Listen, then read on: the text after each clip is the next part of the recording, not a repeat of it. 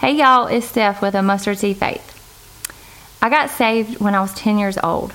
I was in Sunday school class listening to the teacher talk about hell, a lesson that I already knew very well, but for some reason spoke to me differently this time.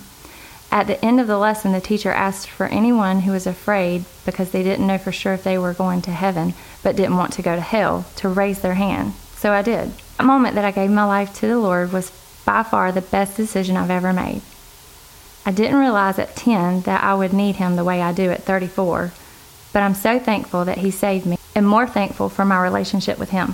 Fast forward 11 years where I would say I have the perfect marriage that you rarely hear about these days, but you feel a void that deep down you really know is your missing relationship with Jesus that you've tucked away, because who needs Him when everything's perfect, right?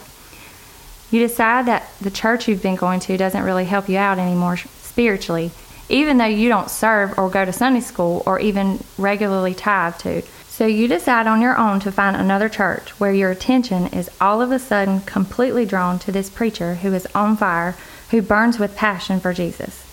You can feel the Spirit and you know this is where you need to be. Your desire is to be there where Jesus is alive, and you can feel Him in your presence at every service. You decide to move your membership and start attending and serving where the Lord has led you.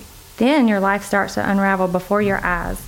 You wonder why everything all of a sudden seems to be falling apart when you start to follow Jesus, and you've been doing all you can to serve Him and follow Him. You don't recall ever having so many problems before you invited Him back into your life and started serving Him, so why is this happening to you?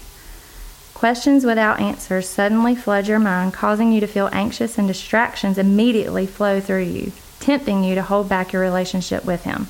Life with Jesus can sometimes be scary. The road with Him almost feels bumpier than it does without Him. But He reminds us to let our faith be bigger than our fear. So I choose life with Jesus. Will you?